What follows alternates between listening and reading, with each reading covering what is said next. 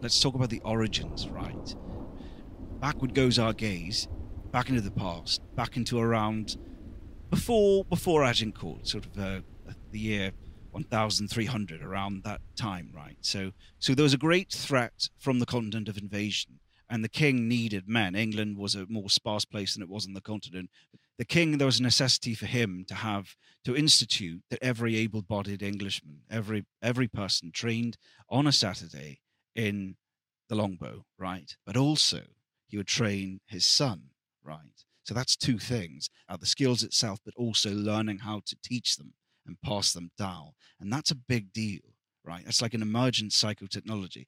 And don't underestimate the power, the importance of this idea. The first time you've got a group of people studying, practicing, a national practice almost, once a week, and then jumping forward ahead to the Battle of Agincourt, right? So you've got these French knights, these nobles on horseback in glistening armor and cannon, and you've got far superior numbers on their side. And then England's the ragtag group. Yes, they've got their armored people but footmen, right? Mostly people on foot. But the yeomen, right, with their longbows. This is the big deal: is that these skills that they learn, is like they decimate the field. Like they are responsible for winning that thing and killing nobles, yeomen for the first time. This idea of chivalry is killed for the first time. And because of them, they win the battle. So you get this all these people go back to England, and don't underestimate the power of this idea. Is that this meta skill that you've learned? It's shown you, and you've killed people with it, like the power of it enacted in the field. That idea for the first time. Across the whole place too, this national practice, this practice that you've undertaken allows you to affect your will upon the world. This weekly practice and this thing that launches this projectile gives you a power to enact your will. And you've seen on the field it kill people, enact your will, and win battles. That the king himself, right, his chief responsibility is the defense of the realm, right? The defense of the realm. And he's asked the population for the first time again, I need your help in my duty, my chief duty. I want you to train in arms once a week, right? To help me with my defense of the realm, which is it's his responsibility. There's no standing army. They need the people from amongst the people. That's like huge, right? So, it's okay. So it's just as an idea. Just think about this as an idea, as an emergent thing. It's like, the part of the king's duty. Part of the king's duty. It's my duty as well, right? Just thinking about this for the first time. So anyway, back to Agincourt. So they decimate them on the field first, and they're part of the king's duty. There's essentially a warrior king at that time.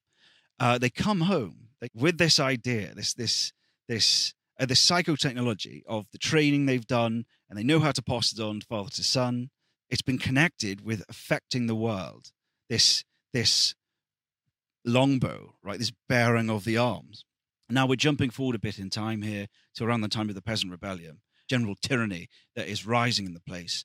And the ruling class brings in this rent tax, and there's a general uprising amongst the peasants, all the people that were trained in this bow, that have this training of the psychotechnology, right? So they long story short, they move in on London, and they essentially kill the merchant class, the bureaucrats, that sort of thing. The peasants kill all those people. They take over the whole city, apart from the Tower of London, where the king's sort of held up with his main sort of units and his guards and the lords, and they're protected. But they kill a lot of people already, right? And so you have, for the first time, this almost the whole place, all the people that have this skill, this psychotechnology, rise up. They go to London. They have the demand of this rent tax being removed, right? Their own moral impulsion. Again, they're enacting their will upon the place, right? And they go looking, they want it written down on paper. So they go in, they're going to the scribes, and where the scribes are doing their thing to get this to happen. And eventually the king sort of comes out here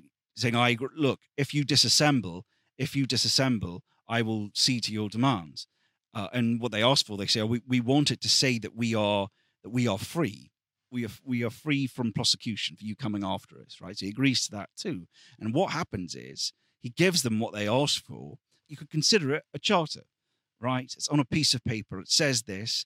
He even says that people could send letters in, and if they wanted one, they were sent out, and that was done for the first 2 weeks. They sent out the letters saying they couldn't be prosecuted to all the local boroughs, right? If you wrote in, and the Great Seal of the King, of the Sovereign, is on this charter, right? That has the statement that the rent tax will be removed, and these people will not be prosecuted. They're free. They are to be free from prosecution, right?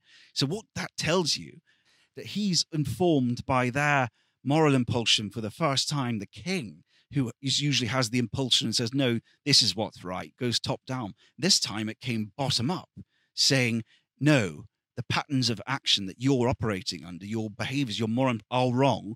This is what we do in England. You breach this. This is a breach of the peace. This is a breach of the continuity. This is a breach of the continuity of England, and we're informing you this time. Think about this. This is the first time it happened, right? On a national scale, this power, these arms they have, the first time they've enacted their will, and then they're going in there, and they've made the ruling class agree. They've made the ruling class agree to their demands, and it's written on a piece of paper that says they were right? Think about it. If you think about it clearly for a second, is that they bear arms. You read this piece of paper, it has the Great Seal. Every person sees this too, right? The regular people are getting this charter that has a piece of paper that has this sort of Great Seal on it, and it's basically, you're reading it and you think, I was right to bear arms against the ruling class in London. It says right here, and they've ceded to the demands I made. We were right. And if we rephrase that for a second, the right to bear arms, right? And don't mistake this, right? Think about Mount Everest, right? Before it happens for the first time, it's like impossible. It's this thing. But once it's happened, that's entirely different. It's like the perspectival knowledge, the procedural knowledge that is linked up with the act of actually climbing the mountain and firstly showing that it is possible. And then everyone else is able to do it. Before that, though, that weight over it, that it is impossible, perspectival knowledge you get from actually having someone gone there, that happened across the whole bloody place, right? For the first time. It says, I was right to bear arms, and using my skill and this psychotechnology that I have, right, that was shown to work in Agincourt, worked here internally as well. For the first time, our will, or my will, the sense of the commons, right? Our will was brought to bear against the ruling, governing class, and they ceded to our demands, right? And then you get the charter, and you're reading it, you think, I was right to bear arms.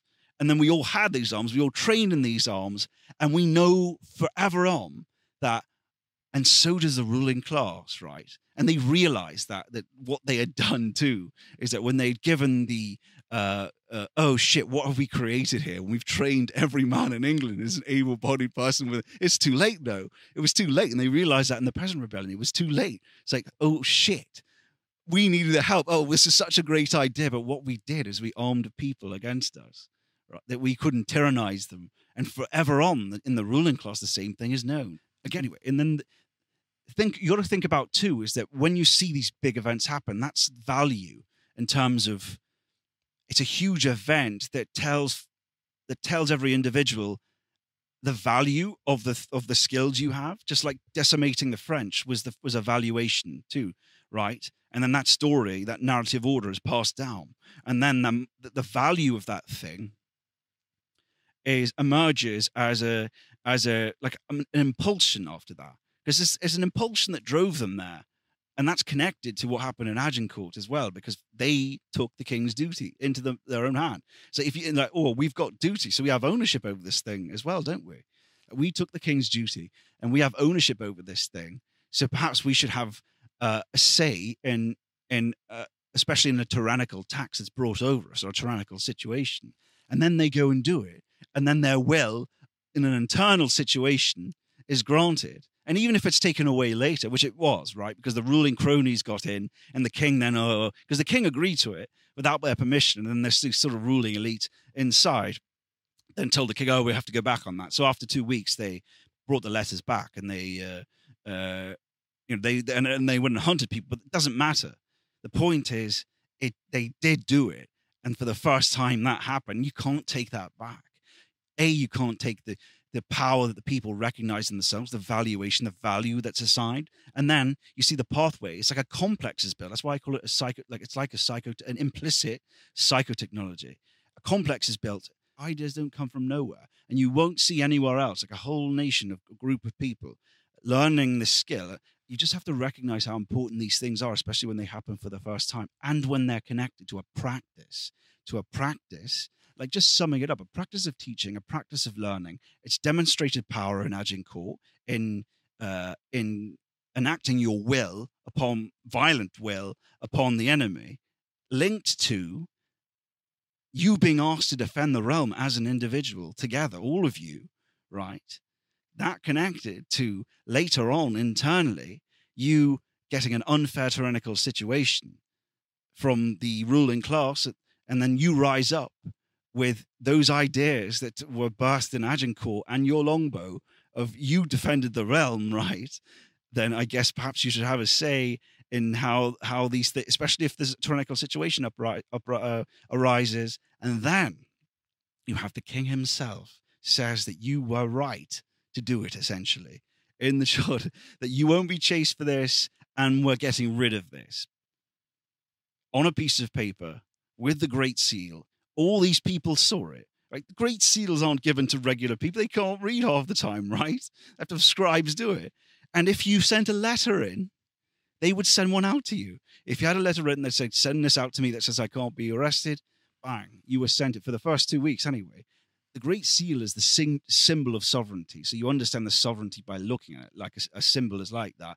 Is that it helps you look outside your own framing. You see the world through it. So you're looking at that. It's got you on it, and it's got the Great Seal on it. You're connected to it. So not only is it internally, not only is it that, oh, you've seen it by your actions. It's not just procedural understanding or knowledge. It's connected to like visual symbols too, the visual sacred symbols of the realm.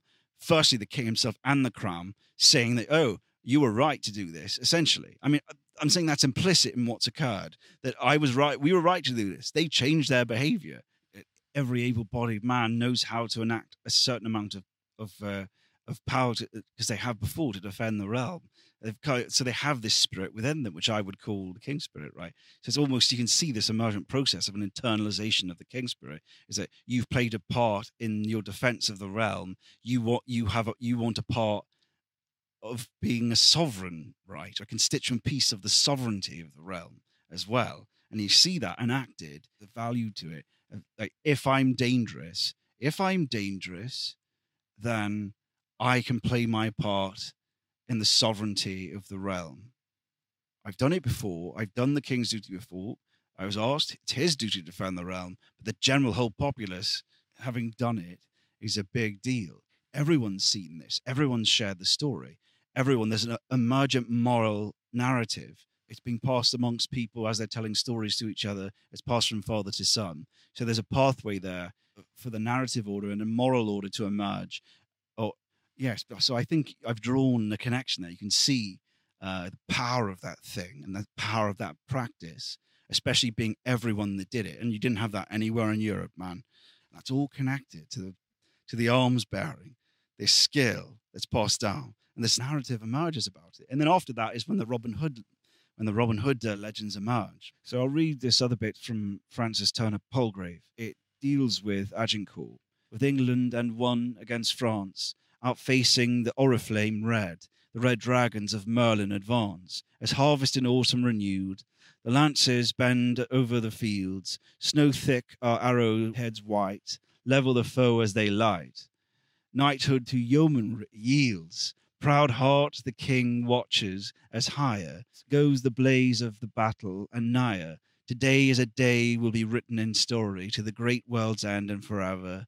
Let the boy alone have the glory. Harold at Senlac-on-Sea by Norman arrow laid low. When the shield wall was breached by the shaft, thou art avenged by the bow. By the bows on the field in Agincourt is what it's saying. Chivalry, name of romance, thou art henceforth but a name, weapon that none can withstand, you in the Englishman's hand, flight shaft unerring in aim. As a lightning struck forest, the foeman, shiver down to the stroke of the bowman.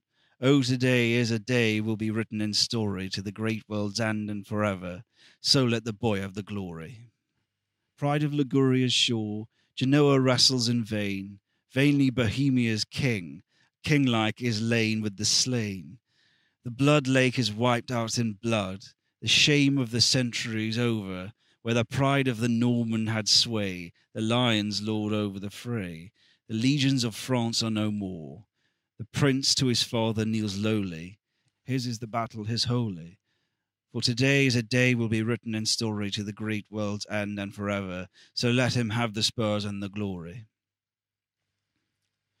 I find that really interesting. Is that it describes too that, yeah, let him have the glory, right? Because so powerful is this sort of psychotechnology, is that, yeah, let the boy king have the glory. Like, because this story is so powerful that it needs to be spread. It's going to be spread everywhere, that we did it, that we made chivalry lay low. King Harold, the Saxon king, when William defeated him on the field, is connecting it to that nicely too. Is that arrow that killed him? Here's the arrow destroying the French, but also it's the people. It's like the English people themselves that are like lifted up by this. There's a recognition in it too, as knighthood to yeomanry yields, and I love the spirit of that, because it's like nobility is about your virtue. It's about your noble spirit and how the nobility that you build in yourself, right? And it's like chivalry on its own is sort of like your behavior when your reputation's at stake, not your prime values that are catalyzed and cultivated by your culture. And that's this event represents that, this knighthood to yeomanry yields. It's like chivalry, this sort of this idea of chivalry yields to a more nobler spirit. I like that. King like is lain with the slain. When it, like the power of this king spirit that's emerging, I would say, lays this idea of ultimate. It's like we all play our part in our defense of the realm, and as is shown in Agincourt, and it lays this tyrannical, imperial, Roman emperor authority, where it's 100% top down, and so easily becomes arbitrary situation that power over you. They don't rely on your consent, basically, is what I'm trying to say. And now we've showed it. We are a different way, or we each have a piece of the duty. We each have a constituent piece of the duty, and our consent is required if we're dangerous. You in the Englishman's hand, because it's you, the thing that grows in England, that any man can make himself, and also the Englishman himself. You in the Englishman's hand, not the you on its own, but the you formulated and cultivated into something through practice.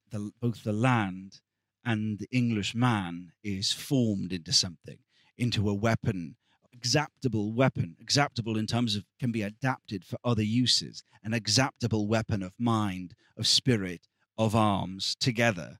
You have a complex, like a meme complex, a complex that builds up between these different practices and skills and what they do in the world and their valuation for how they become valued in the culture and the narrative order that emerges out of those things, and the perspectival understanding that comes from going overseas and using those practices to enact your will on the world, everyone doing it, and then everyone playing their part in defense of the realm. The king's duty is made your duty, and then you come back and things are the same way, and then you are asked to pay unfair tyrannical taxes.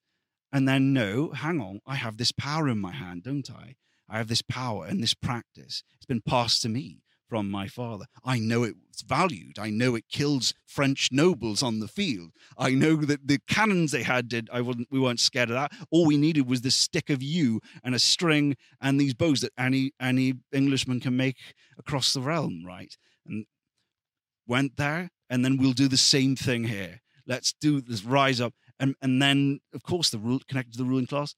And then you get the charter itself, and that says, we're right to do that. And then here's a pathway. It's a complex is building, like a complex of understanding, even implicit, that that's the right thing to do. And even in the ruling class, they're seeing the same thing: is that we're reformed by them, they're reformed by us, uh, and you can see there it becoming like a natural right. Like, it's so. Of course, you guys would say that. Of course, when they're drafting, they'd say their right to bear arms, right? Because it feels so natural that would be right. You had this complex in place, this sort of psychotechnological complex connected to this skill set, this practice of bearing arms, to defend the realm externally, and then that is done internally later. So all that's connected. So you can see that it's all connected together. A narrative order emerges from that, but it's not just a story. It's connected to the real procedural implicit skills that were this understanding you get for enacting your will in the world, right? So if you have an arm and bear it, there's something you learn from doing that. You don't learn from the proposition that says, here's what happens when you shoot a gun, or even what I'm saying now is just a description, a proposition. The actual skill of doing it is connected to the moral impulses, and the spirit emerges. Let's call it a pattern of behavior, might be a more objective way of putting it. Emerges, it's connected to this complex, this complex of skills and practices emerges as the king spirit, the king in every man, right? Every person defended the realm. Every person came up and said, we want our constituent piece of sovereignty as well, and you reform it. And that's connected to the weapon and the longbow that made it possible, the yew that just grew in the greenwood that made it possible, the string that was made in England, the arrows that were made in England, forward in time to the same people across the sea, thinking, how can we make sure, what's natural to us to stop tyranny from emerging? And it is to bear an arm. It is to have the right to bear an arm, not just have the right to actually bear it, right? Because it's just a piece of paper. But this instinct for having the power to enact your will against a tyrant, to resist a tyrant, is a moral impulsion that we share in common across all the English-speaking world. It's one we should be proud of, and we should embrace not just the right to, but actually the use of arms and being dangerous citizens and